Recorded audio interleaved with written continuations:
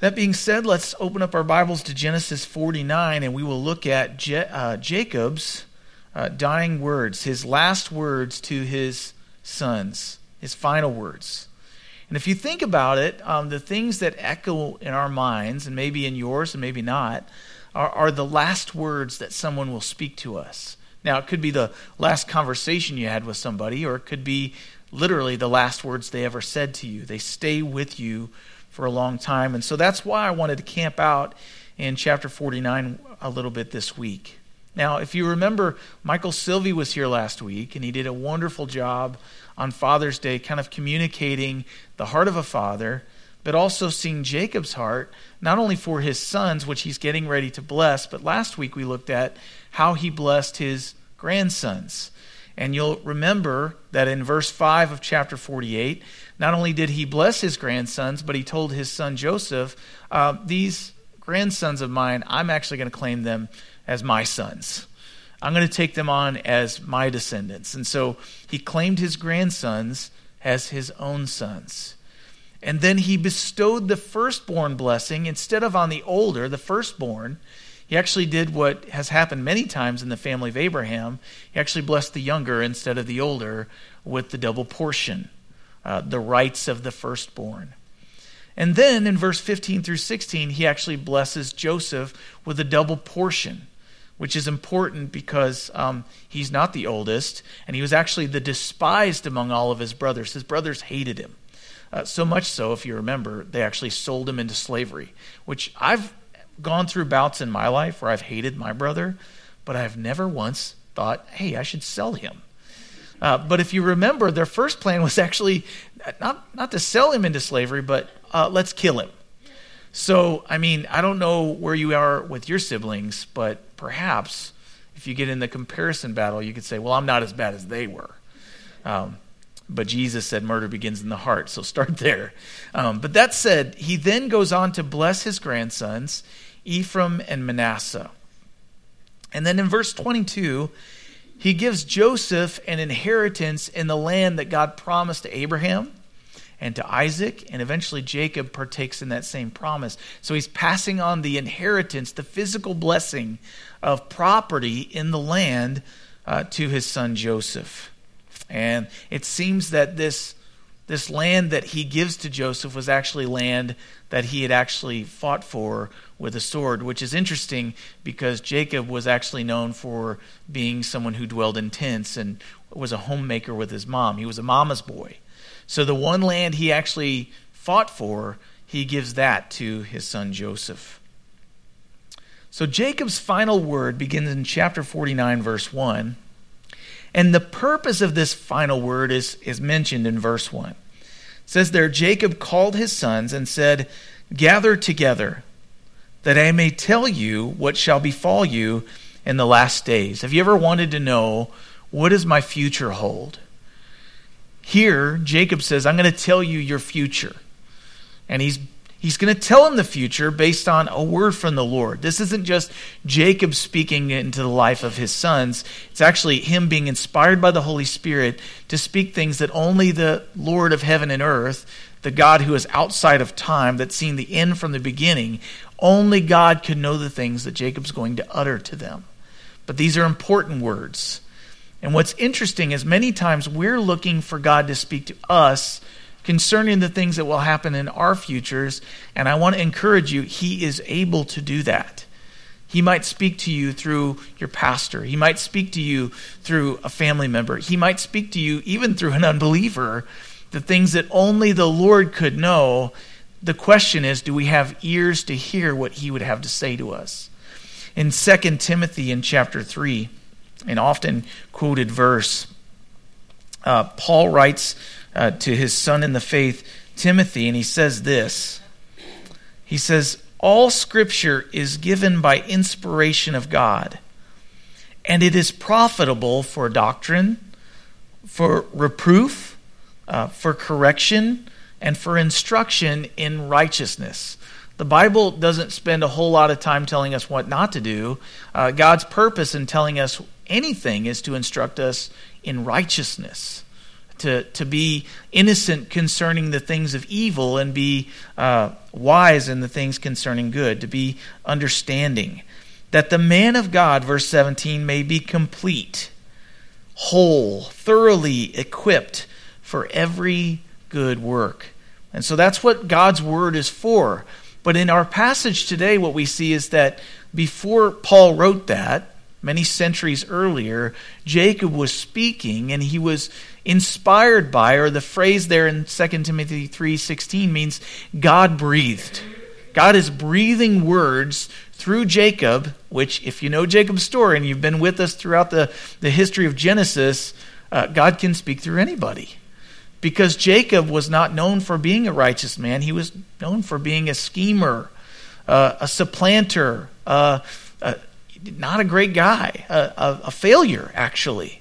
And the Bible's it doesn't back up from saying that. It's actually very bold in saying that Jacob was not a great guy. He was a sinner. And yet, by God's grace, he's changed, and God's preparing him with words of wisdom for his son. And that encourages me. Because as the words that come out of my mouth will affect my children, so also for you. And maybe they're not your physical children, but people you have influence in their lives. God's giving you words, and words do matter, to speak blessing and warning and correction and accountability and words of life. James said that the power of life and death is in the tongue. And we will be accountable for the words that we say. Why?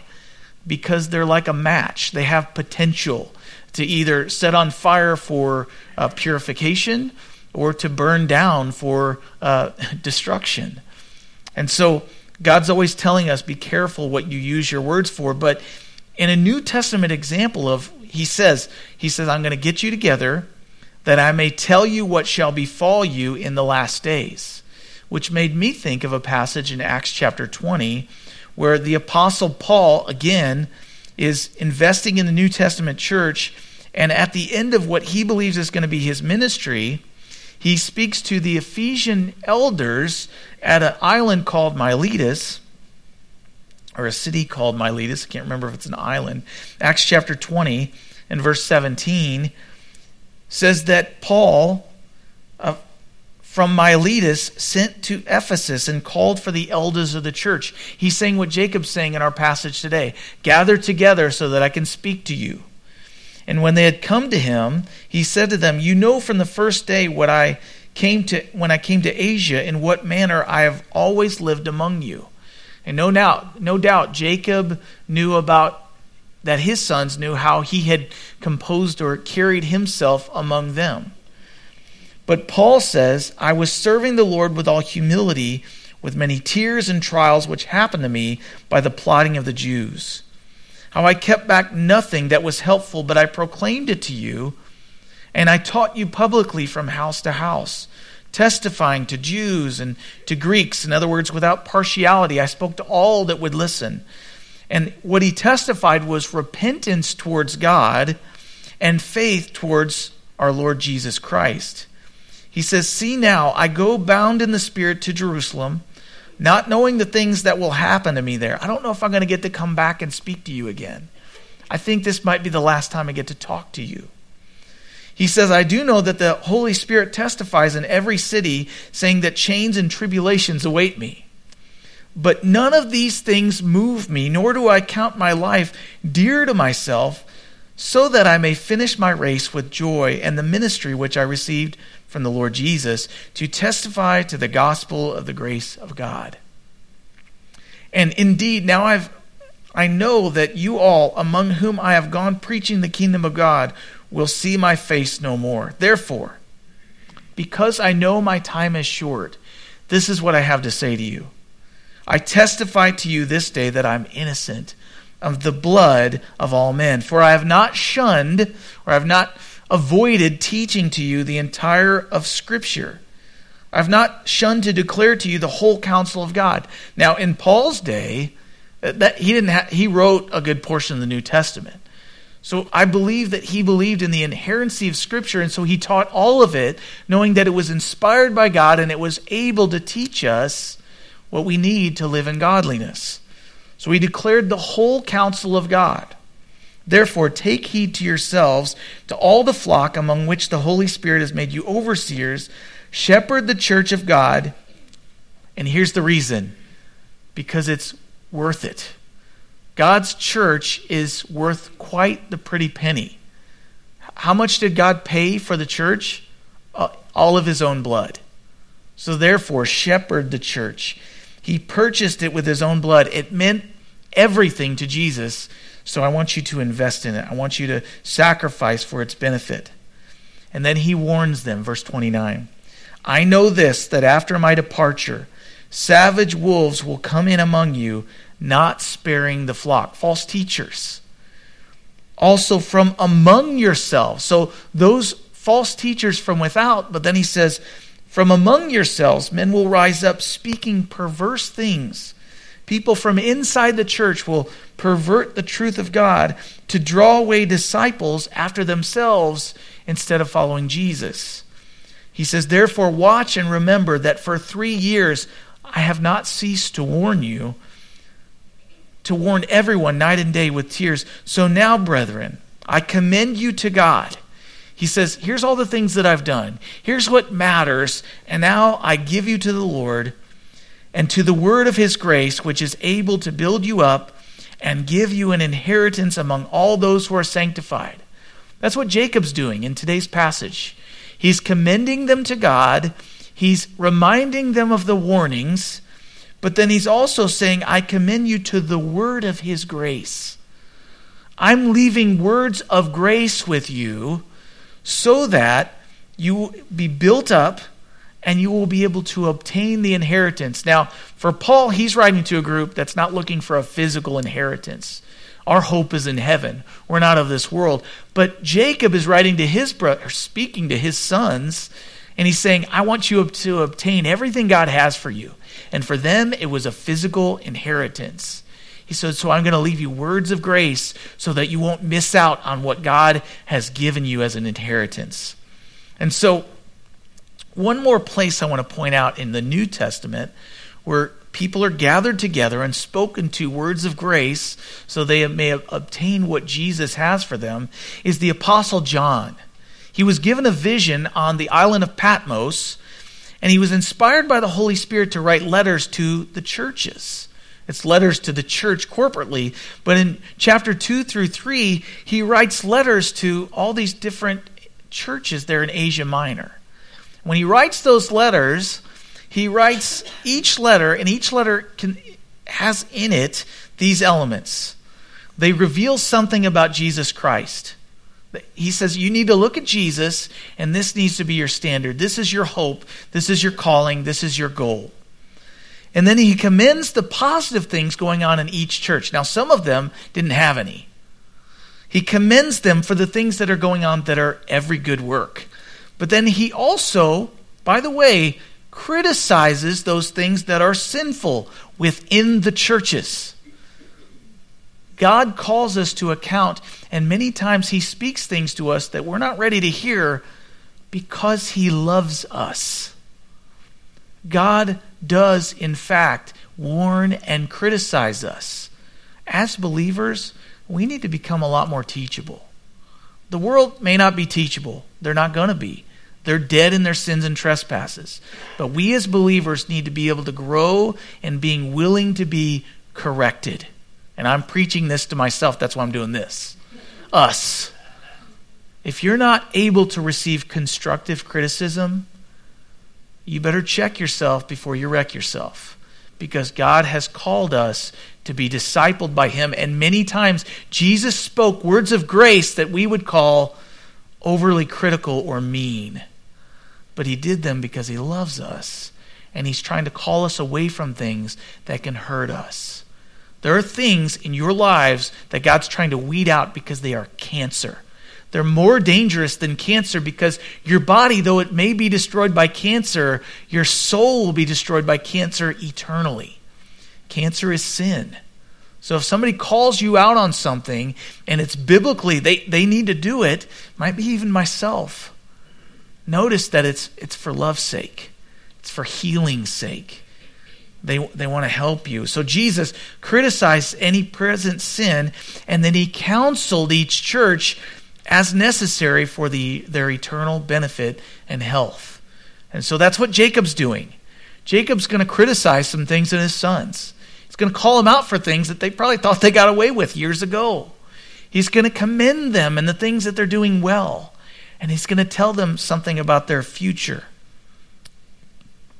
And so, verse 2, there we are. He says, gather together and hear. Now, he's already said gather. He said, gather together that I may tell you what shall befall you in the last days. And then he says, gather together and hear, you sons of Jacob. Now, wait a minute. He's then going to go on and say, and listen to Israel, your father. He's using both of his own names. One from his past, Jacob, heel catcher, supplanter. He's saying, hey, sons of Jacob, gather together and listen. You're my sons. And I'm ashamed of my past, but it is my past. You carry the same DNA as I do. You're sons of Jacob. You got this fleshly nature inside of you. So listen, because you really need to. You're going to struggle with the same things I did. It's always important to remember where we came from. It's always important to tell our children where we came from so we can warn them. These are the things you're going to have a struggle with. So he says, sons, battle against the Jacob within you. I've passed on some good things, but there's a lot of bad fleshly stuff that you're going to inherit just because of your DNA.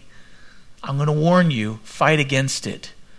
Don't give yourself over to the leading of your flesh. But then he goes on in the same verse and he says, listen to Israel, your father. I'm not Jacob anymore. Listen to Israel. Israel means governed by God. I am a new creation in Christ. Behold, all things have gone away and all things have become new. The old things have gone, the new thing has come. And so God has made me new. Listen to me as one that God has made, not to who I used to be. You know, can you imagine some of his sons telling stories about, well, when we were younger, Dad used to do this, this, and this. And so it'd be very dangerous for them to go, oh, well, Dad used to do it, and he's all right now, so I can dabble in that. I'm not going to be susceptible to that. But in the same token, he's saying, sons, you too, you have to personally be made new. By God's grace, if you can become as I now am, governed by God, but you need to listen to what I have to say. It's a big if. If you will heed my words, my words will be life to you. And so verse 3, before we get there are two elements to prophecy. Many times we think about prophecy in Scripture, we think about foretelling, something that you find out ahead of time so that you'll know it's going to come to pass later. God, all throughout Scripture, is telling his people, those who will listen, here's the things that are going to come to pass. Many times, by the way, he tells us things for the benefit of others' future. You think about the prophet Jonah. God spoke to Jonah and he said, I want you to go to the Ninevites. Of course, he didn't want to go. He was kind of reluctant a little bit. He went the opposite direction. But he was told by God, I'm going to judge these people. Go tell them. And so Jonah, there's a whole famous story where he goes the opposite direction. But when Jonah is finally corrected, he goes to the Ninevites. He warns them, yet in 40 days, and God's going to bring down his wrath upon you. He did it for the benefit of them. Now, was it a false prophecy? Because God didn't end up judging them. If you know the end of the story, he didn't judge them. Why?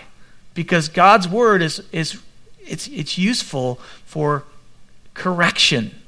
And so because his word was spoken finally, obediently to this people, they were warned and they heeded the warning and they repented and God did not judge them. So it was a true prophecy if they didn't repent.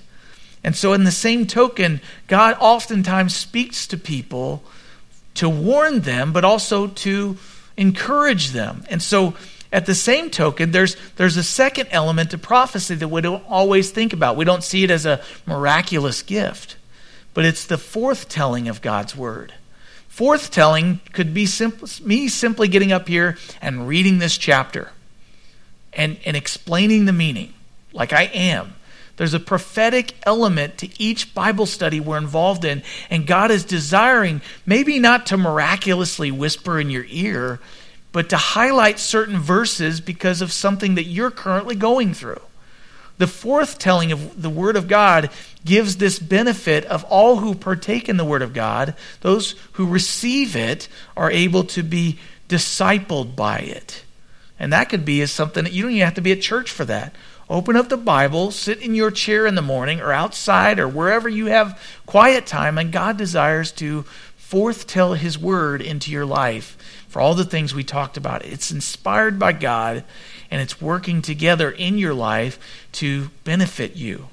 The proclaiming of God's written word while His Spirit empowers the speaker and the hearer to understand and be discipled by each eternal truth. And so Jacob's words in verse 3 through 28 will have these elements. They will bless his sons. He's going to speak a blessing over them. God, bless my children. He's going to make a prediction about each son's future. Now, these predictions will be based upon what they've sown in their past and the consequences they're currently reaping because of what they've sown. Galatians says that don't be unaware. God is not mocked. You will reap after the kind you sow. So if you've sowed to the flesh or you've sinned in your past, you're no doubt reaping the consequences of the fruit of your past actions. But he speaks of their future, but he draws from their past to warn them of the things that will come up if they continue in those past practices. But then, I want to point out this. If you don't personally, right now, like what you're reaping in your life, then you have the opportunity today. Start today and sow something different. If you don't like the kind of fruit you're bearing in your life, sow something different, because you will reap in the future what you're sowing today. And so, many times, Israel's blessings are warnings, and we talked about that.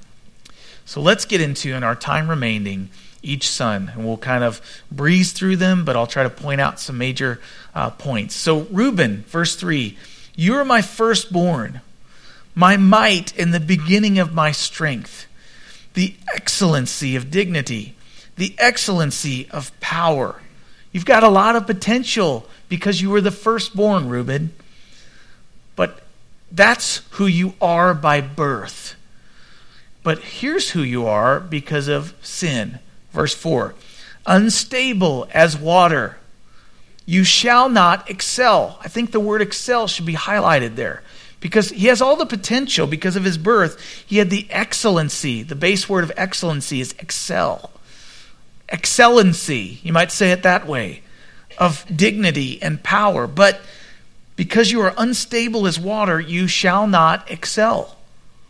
You're forfeiting the rights as a firstborn. And here's why. Because you went up to your father's bed and you defiled it, and you went up to my couch. You might not remember this, but in Genesis chapter 35, verse 22, Rachel had passed away. And while Jacob was away from his home, Reuben went up to Bilhah, one of the servants of one of Jacob's wives, and he lay with her, committing adultery. And not only that, but breaking another commandment, because he exposed the nakedness of his father by laying with one of his father's wives. And so, because of that, he says, you will not excel. And if you remember in Genesis 35, verse 22, it almost seems like Jacob knows about it but doesn't do anything about it. Well, here he's saying to Reuben, hey, you're not getting away with that. It's just nothing I could do about it. So now guess what? I'm not going to bless you as the firstborn. You've given up this right as the firstborn. You've given up who you are, who God made you to be, for one moment of pleasure. And that's how it always goes. When we're tempted by sin and we partake in that forbidden fruit, whatever it might be, the Bible teaches that sin is pleasurable, by the way. Sin is pleasurable for a season, for a moment. But guess what? It has wages. The wages of sin is death. It may not be death eternally, but it might be that something that you hoped for is taken from you. And so here, Reuben experiences this. You shall not excel. Verse 5 through 7, Simeon and Levi are brothers. Instruments of cruelty are in their dwelling place. What are those instruments of cruelty? I would submit to you that it's them. They are cruel. It's not about the instruments that they use. It's the instruments that they are. They are cruel. He says, let not my soul enter their counsel. Let not my honor, Jacob's saying, let not my honor be united to their assembly. For in their anger they slew a man. This man was actually an entire city. And in their self-will they hamstrung an ox. Now, in some of your translations, it might say that they hamstrung an ox for sport. To hamstring an ox means to go up behind it and slice its hamstrings so it's no longer useful as a beast of burden. And so they took away the power. And if you remember this story in Genesis chapter 34, verse 26, the 12 sons of Jacob actually had one sister that we know of, and her name was Dinah. And she's not the one that was in the kitchen. But Dinah is not necessarily it's a pretty PG-13 story. Jacob takes his family to a place called Shechem, which is supposed to mean tent city. But while they're there, they start to do business with the townspeople. And the son of the namesake of the city, the son of Shechem, actually takes Dinah and lay with her.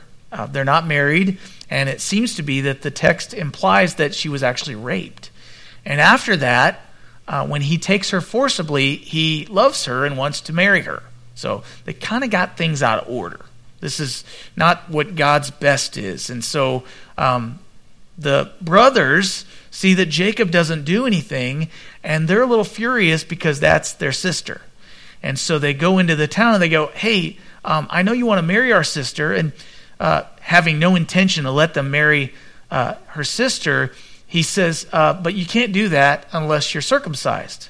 So the entire town, all the males go, okay, we'll do that for our leader. And they get circumcised. And on the third day, when they're in much pain, if you don't know what that means, do a little digging. But they're sore. And so at just the right time, Simeon and Levi go into town with their swords and assumably some other people, and they kill all the males. And they take all of the spoil of the city. And they are two peas in a pod, full of self-will and full of wrath. But their anger is what fueled the fire. And in Ephesians chapter 4, verse 26 and 27, it actually says, be angry. Being angry is not a sin, by the way. It's what you do with the energy that comes from that anger. And in their self-will and in their anger, they use their anger to destroy human beings, and they were cruel about it. But what it says in Ephesians chapter 4, verse 31 is to put away all wrath and self-seeking and all of those things. And so they gave up their position because their anger controlled their actions. And if you're somebody who struggles with anger, I'll be the first to admit it. I struggle with anger. You can give up your position because your anger controls your actions. So be very aware that sin is lurking. And if you let that anger, that is, by the way, God-given, control you and do sinful actions, it can cause major problems. But what's cool about looking at the life of Levi, at least, God actually designed him to be wrathful, but not righteous, not unrighteously angry, but to be righteously angry. Because in Exodus chapter 32, verse 26 through 28, Moses is coming off the mountain, receiving the tablets with the 10 Commandments, and as he comes down off the mountain, he sees all of the people are worshiping a golden calf, and as they're worshiping that golden calf, Moses says, Lord, what am I going to do? And the Lord says, I want you to go out and judge those who are worshiping the calf because sin needs to be judged. And so he says, anybody that's with me, come to my side. And one of the ones that did was Levi. He joined himself together with Moses, and all of his descendants did, and they were willing to righteously go and judge those who are caught in sin. They had already been warned, you shall have no other gods before me. And so there had to be an example made of them. And so Levi was one of the ones that in this time used the sword to do the work of the Lord rather than the work of his self-will. And so our biggest strength is usually our biggest weakness. Our biggest strength, what God has designed us to do, can be our biggest weakness. So we need to let that thing be controlled by the Lord. We need to give what he's gifted us to do over to him. And so I don't know what your biggest strength is, but recognize it. Ask the Lord what it is and ask him, Lord, I want to give you this gift so that you can use it for its proper purposes. But the warning to them is, because they were self-willed and controlled by anger, he says, cursed be their anger, for it is fierce.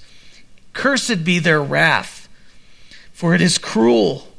I will divide them in Jacob, I will scatter them in Israel. And if you know anything about these tribes, how this is fulfilled in their future is, this is a map of the nation of Israel when they go in and enter the land after the book of Numbers. And Simeon becomes one of the smallest tribes during the wilderness years in Numbers. And when they enter in and take their inheritance, you see how big the green is on there. That's Judah, the southern tribe. But within there's an island that's landlocked called Simeon. So that's their land. They're scattered. They're kind of cut off from all the other nations except for Judah. But then Levi, the way it pans out in his life is he actually becomes, he doesn't inherit any land, partially because he's part of the Levitical priesthood. His sons will be part of the Levitical priesthood. Their inheritance will actually be the Lord. They won't get any land. But instead, they will be scattered among all the tribes of the nation of Israel, and they will have cities within each tribe where they will be the representative before God for the people of that place.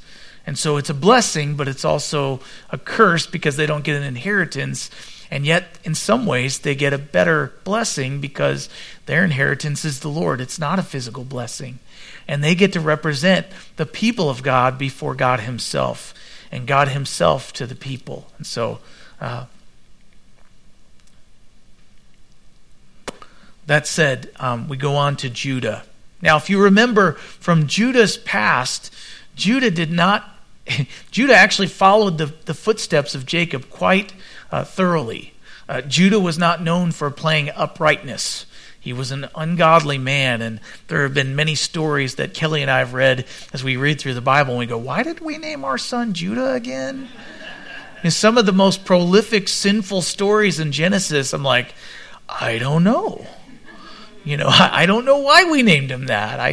I think of the Lion of the tribe of Judah, not Judah himself, and yet Judah is the one through whom Jesus will come. And so Judah's past we all know about. He tried to defraud his daughter-in-law, Tamar. If you remember, she married the firstborn of Judah, and he died. And then she married the secondborn, and then he died. And then Judah's like, I don't think I want you to marry my one and only son that I have left. And so he kind of plays the passive-aggressive, like, oh, well, when he gets older. Well, then he gets older, and guess what? He withholds his third son from her, and then she doesn't have somebody to marry. And in those days, it wasn't so much just about she was lonely. She had no one to provide for her. And so he defrauded his daughter-in-law. He didn't play nice with her. He was actually kind of a curse to her. But then also, he's the one that had this bright idea to sell Joseph, his brother, into slavery. So Judah's past is not praiseworthy. It's an abomination in some ways. But Judah's presence, we find through the story of Joseph, that he actually is a changed man. And though he did sell his brother into slavery, now that they've come to the land of Egypt, for bread in the story, it says that when he's tested, and they're going to keep Benjamin and not let him go back to his father, but keep him as a slave, Judah says, hey, don't put Benjamin into slavery. It's going to cause my dad to even be more sorrowful and maybe even kill him. His life is tied up in this young son of his. It's the only son left from his favorite wife, Rachel. Why don't you let me become a slave and Benjamin can go back? And so now he's agape loving. He's sacrificing for the benefit of others at the cost to himself.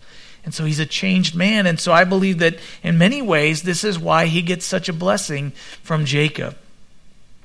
And so in verse 8 it says, Judah, you are he whom your brothers shall praise. Your hand shall be on the neck of your enemies. You'll be triumphant. Your father's children shall bow down before you. And I believe this is a prophetic statement, because who got this kind of prophetic dream before where your brothers will bow down to you? It was Joseph. So just as Joseph had his brothers bow down to him in the future through their salvation, they bow down to him in submission, so also the descendants of Judah will have all the descendants of his brothers bowing down to them, because through him will come not only kings of the nation, but also the King of Kings for all nations. So your brothers shall bow down before you, just like your brothers bowed down to Joseph, and from you is where kings will proceed from. Notice that the blessing that would go to Reuben the firstborn in that culture would be in charge of the family finances. He would be the family head practically and financially, but also he would be the spiritual leader of the family. So the spiritual leadership now goes to Levi, and the kingdom, or the throne of the king that would administrate over the family, the head of the family, the king, would now be Judah instead. So all these blessings that would have been to the firstborn are now scattered throughout the tribes in a different way. And then notice there, as it continues, it says, Judah is a lion's whelp. When he's done eating his prey, from the prey, my son, you have gone up. He bows down, he lies down as a lion. And as a lion, who's going to rouse him? I don't know about you guys, but when I go to the zoo, my thought has never been, I wonder if I could go into his cage. And when he's napping, start poking him. Say, hey, wake up, my kids want to hear you. My kids would see me getting eaten, or at the very least, chased and then bitten. And so, as a lion, who shall rouse him? He's got power and might, but he's going to defeat his enemies. And when he's done taking care of his prey, the lion will rest. Verse 10, the scepter shall not depart from Judah. If you remember the story of Ruth, as Ruth is going to, not Ruth, Esther. Esther wants to approach the king, and anybody that approaches the king, if he does not extend his scepter to that person, they would be killed. That's a sign of his power. And so the scepter in the hand of the king would always be there in Judah. The scepter shall not depart from Judah, the leadership, the authority, nor a lawgiver from between his feet until Shiloh comes. And many believe that this meant when they set up the tabernacle in Shiloh, which the word Shiloh means sent.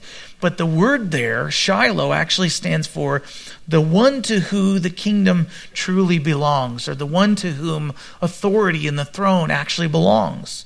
And so to him shall be the obedience of the people, or the word transliterated as nations. So not only would Judah's descendants be the ruler or the king, the authority over the nation of Israel, but it says there prophetically that he would be the king over nations.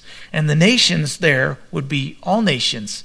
And there will come a time where every knee will bow and every tongue will confess that Jesus Christ is Lord, to the glory of God the Father. All nations will bow down. Binding his donkey to the vine and his donkey's colt to the choice vine, he washed his garments in wine and his clothes in the blood of grapes. His eyes are darker than wine, and his teeth whiter than milk. And so in this we see, it makes me think of the story of the triumphal entry where he sits on a colt, the foal of a donkey, and he travels into the land, into Jerusalem. He washes his garments in wine, and much of this looks to the future of Jesus himself, who would tread out the winepress and deal out wrath and crush his enemies. His enemies would become his footstool. And if he actually uses the word there, his clothes will be covered in the blood of grapes. I think that's on purpose, because when grapes are crushed, the blood of the grapes is wine. And so that's a picture of joy, but it's also a picture of his own blood that was poured out on the cross for you and I. And if you remember when he was beaten and they put his garment on him and dressed him up and mocked him as a king, he was bleeding profusely because of the scourging he took. And so there, in the first coming, his garments are covered in the blood of himself. And yet, when he comes the second time, riding on a horse triumphantly, entering into Jerusalem, setting up his kingdom, it says there that the blood of his enemies will be up to the bridle of the horse. And this one covered in the blood of his enemies, it will be on his garments, like a warrior who's just come from battle. He'll be covered in the blood of his enemies. And so it's a vivid word picture. You can dig into more of that on your own. Then Zebulun, his main name means dwelling. He will dwell by the sea, the haven of the sea. He shall become a haven for ships, and his borders shall adjourn Sidon. And this is just foretelling where he would be located. And there you see Zebulun is in kind of a pink color to the left of the Sea of Galilee, between Galilee and the Mediterranean Sea. So that's where his inheritance will be. But then Issachar, verse 14, is a strong donkey lying down between two burdens. Now, if you know anything about beasts of burden, it doesn't make any difference if he's a strong donkey or a big donkey if he's laying down. Strength does no good when he's resting. And so he's laying down between these two burdens. He saw that rest was good and that the land was pleasant. So he bowed his shoulder to bear a burden, and he became a band of slaves. So I found a quote from a man by the name of Leupold, not loophole, but Leupold. He says the meaning seems to be that Issachar was strong, but docile and lazy. And so strength does no good to you if you're lazy, does it? He would enjoy the good land assigned him, but would not strive for it. Therefore, eventually he would be pressed into servitude and the mere bearing of burdens for those who owned him, his masters. So, Proverbs chapter 6 and verse 10 through 11 says this, as I get there, very quickly. He says, a little sleep, a little slumber, a little folding of the hands to rest, and so shall your poverty come on you like a prowler, and your need shall come upon you like an armed man. Those who will not put their hand to the plow, those who will not strive to obtain that which they need, will eventually find themselves in poverty. And so it's a warning to him. Don't be lazy. You are strong, but work hard. Verse 16, Dan shall judge his people. His name means judge, as one of the tribes of Israel. If you know anything about the Old Testament, before they have kings, the book of Judges is the history of the leaders that came to deliver Israel from their enemies before they had a king. And so some of the famous ones are Gideon and then Samson. But he says in verse 17, Dan shall be a serpent by the way. Serpents are a picture of wisdom. Jesus said to his disciples, be wise as serpents, but be harmless as doves. But a viper by the path that bites the horse's heels, so that its rider shall fall backward. I have waited for your salvation, O Lord. And so in there we see Dan as a judge and yet as a serpent. And so many believe that the serpent that we see in Genesis early on in Genesis, the serpent that deceived Eve will actually be a serpent that comes from the tribe of Dan. He'll actually be the Antichrist. I don't know. But many believe that. And so in the meantime, it says that though Dan is a deliverer, he's a judge, and he keeps coming back and delivering the people of God, and yet what we see is that from them would come strong leaders, but those leaders would only be strong if they trusted in the Lord God instead of themselves. Interestingly enough, he says, I have waited for your salvation, O Lord. And the word salvation there in verse 18 is actually just Yeshua. Jesus, where we would get our common day language, it would be Joshua or Yeshua. Jesus, which means the Lord, he is my salvation. So we see Jesus even in the life of Dan there. And then Gad, he says, a troop shall tramp upon him, but he shall triumph at last. And then Asher, bread from Asher shall be rich. He shall yield royal dainties. Maybe he was a baker, someone who makes things that people delight in. He is the tribe through whom the bakers and the cooks will come in Israel.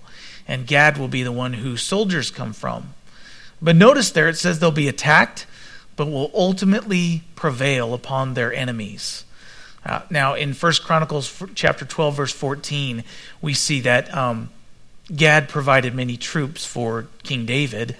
And then in Jeremiah chapter 49, verse 1, we see that though the troops of Gad were oppressed by foreign armies, they ultimately triumphed. But also Asher, his name means happy. And I don't know about you guys. If I go to the bakery and I get some fresh baked goods, they make me happy.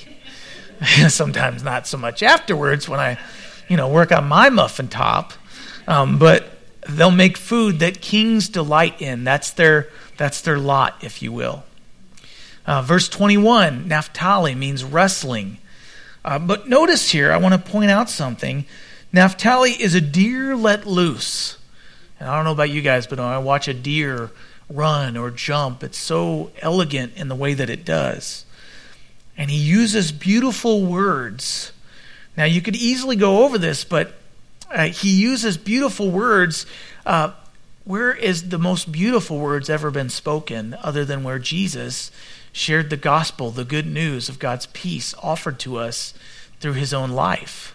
And if you look at where Naphtali is, in the land, up in the north, you see this green region. You may not be able to read it. Just to the north and the west of the Sea of Galilee, that's where Jesus spent most of his time preaching. And so what's interesting about that is that we have the words spoken about for Naphtali, the beautiful words, but we also have the elegance of the deer. How many of us would love to have the elegance and the sure-footedness of a deer when we're walking through the woods, and yet we see in Jesus what Isaiah chapter 52 verse 7 says, how beautiful upon the mountains are the feet of him who brings good news, who proclaims peace, who brings glad tidings or good news of good things, who proclaims salvation, who says to Zion, your God reigns. And so we see Jesus, even in Naphtali, who has these beautiful words and these beautiful feet. And in Matthew chapter 4, verse 12 through 16, it speaks again about this proclamation that would happen in Naphtali and also in the land of Zebulun. And so verse 22 through 26, we see Joseph, whose name means increase. And we spent a lot of time on Joseph already, but Joseph is a fruitful bough. Now some of you might think, what the heck is a bough? If you've ever heard the nursery rhyme, that kind of creeps me out. When the bough breaks, the cradle will fall. Who's putting their kids in trees? I don't feel like we should do that. But Joseph is a fruitful bough by a well. So there's a source of water where this bough grows, this branch. His branches run over the wall. So he has fruitful branches. He has increase from his life. But not only does he benefit from this fruit, but it says it goes over the wall. So outside of his influence, outside of his inheritance, people also outside of the wall will partake of that same fruit. And many of us, if we have a fruit tree, we might say, hey, my neighbor doesn't get to eat from that thing. But they benefit from the juice and from the fruit. It's tasty. And so those who are outside of Israel will benefit from the increase of Joseph. And we've already seen that in his life as he was the one who stored up grain. And all the nations of the world around Egypt have benefited from the fruit of Joseph's ministry. And yet, verse 23, it says, the archers have bitterly grieved him, shot at him, and hated him. But his bow remained in strength, and the arms of his hands were made strong by the hands of the mighty God of Jacob. From there is the shepherd, the stone of Israel. And so arrows have flown. They've been sent, and they've grieved Joseph's life. And we know this. We've read Joseph's life, but for the sake of kind of making some bullet points here, arrows from his brothers grieved his life, and arrows from others. And just a quick recap, doubt and scorn. Chapter 37, verse 8, they scorned at his dreams that God gave him. They hated him. Chapter 37, verse 4. There was treachery against him. Chapter 37, verse 18, when they plotted against him. And then temptation from the wife of his boss who wanted to lay with him. She tempted him. Chapter 39, verse 7. And then when he would not succumb to her temptation, he was falsely accused. Chapter 39, verse 13 through 18. And then, if that wasn't enough, the man who he interpreted the dream of the cupbearer for the king who would have his ear and be able to get him out of prison, he had arrows of forgetfulness flung at him. The man didn't remember him for 2 whole years. But notice, it says here, Joseph didn't fire arrows back. But God steadied him in all of these arrows. Verse 24, his bow remained in strength, and the arms of his hands were made strong by the hands of the mighty God of Jacob. The God of Jacob was with Joseph everywhere he went. And from there is the shepherd. We see the shepherd, Jesus, the stone of Israel, the chief cornerstone. And then he goes on to say, by the God of your father who will help you, and by the Almighty who will bless you with blessings of heaven above, blessings of the deep that lies beneath, blessings of the breasts and of the womb. There will be increase. The blessings of your father have excelled the blessings of my ancestors. Up to the utmost bound of the everlasting hills, they shall be on the head of Joseph, and on the crown of the head of him who was separate from his brothers. So Joseph experienced blessing, but he also had to go through much sorrow and doubt and fear and worry and the fiery darts of the enemy. So the word to Joseph and to us from Joseph would be ready for the fiery darts. Put on the full armor of God. They're coming for us as believers. Peter even writes, don't consider it a strange thing when fiery trials come your way. But God's producing something that's so much more better than a comfortable life. Because there's a crown that's promised to those who endure through trials to the end. There will be a crown for those who suffer and endure through trusting the Lord, a crown of life. And it's spoken of to the church there in Revelation chapter 2, verse 10. And I'm going to turn there real quick, because I think sometimes we see trials, we see the fiery darts that the enemy or even friends throw at us, and yet the writer there, it says in Revelation 2:10, do not fear any of those things which you are about to suffer. Indeed, the devil is about to throw some of you into prison. So even if you're in prison for your faith, that you may be tested, and you will have tribulation for 10 days. And when we studied Revelation, I pointed out that those 10 days, though they can seem like forever, they are a distinct amount of time that have an end to them. But he says, be faithful until death, and I will give you the crown of life. There's a special crown for those who endure suffering and follow through. And then Benjamin. And I promise we're closing up quick here. Benjamin is a ravenous wolf. In the morning he shall devour the prey, and at night he shall divide the spoil. Doesn't seem like the best prophecy over your life, to be called a ravenous wolf. But ravenous wolf devours and divides the spoil. If Israel are the sheep of God's pasture, to be named a wolf is no compliment. And in Judges chapter 20, we see Benjamin actually it becomes at odds with his own brothers and destroys many of them when they're battling against one another. And if you know anything about Benjamin and the descendants of Benjamin, the first king that came from the nation of Israel was actually a Benjamite. It was King Saul. And if you read this thinking about Saul, you find that Benjamin is a ravenous wolf. In the morning or early on, he shall devour the prey.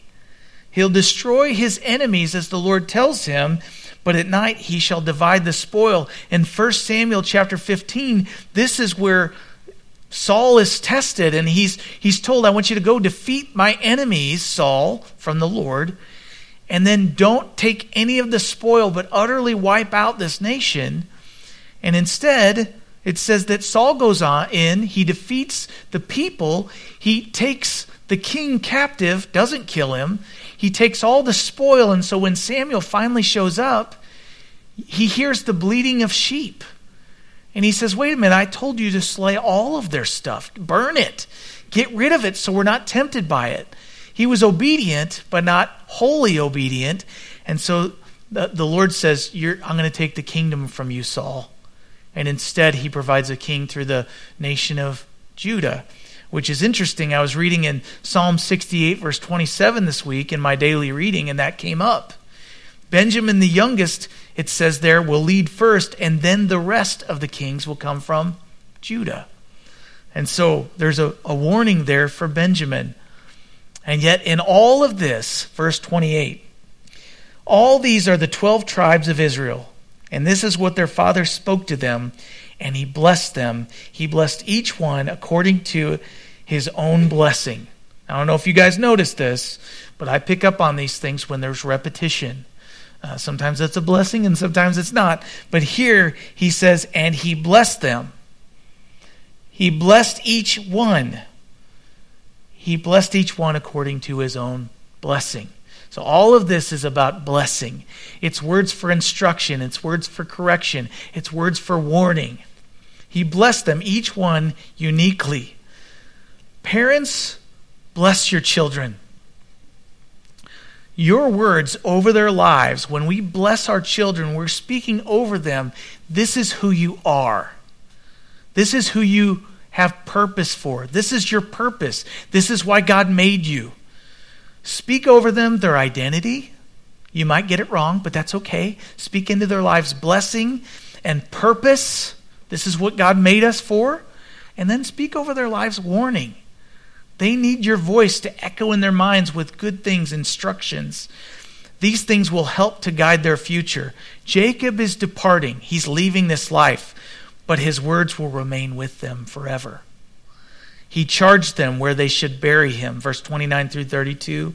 He finished his final words. He put his feet up. My work's done. He kicks up the recliner. He breathes his last and he joins his ancestors in death. He charged them and said to them, I'm to be gathered to my people.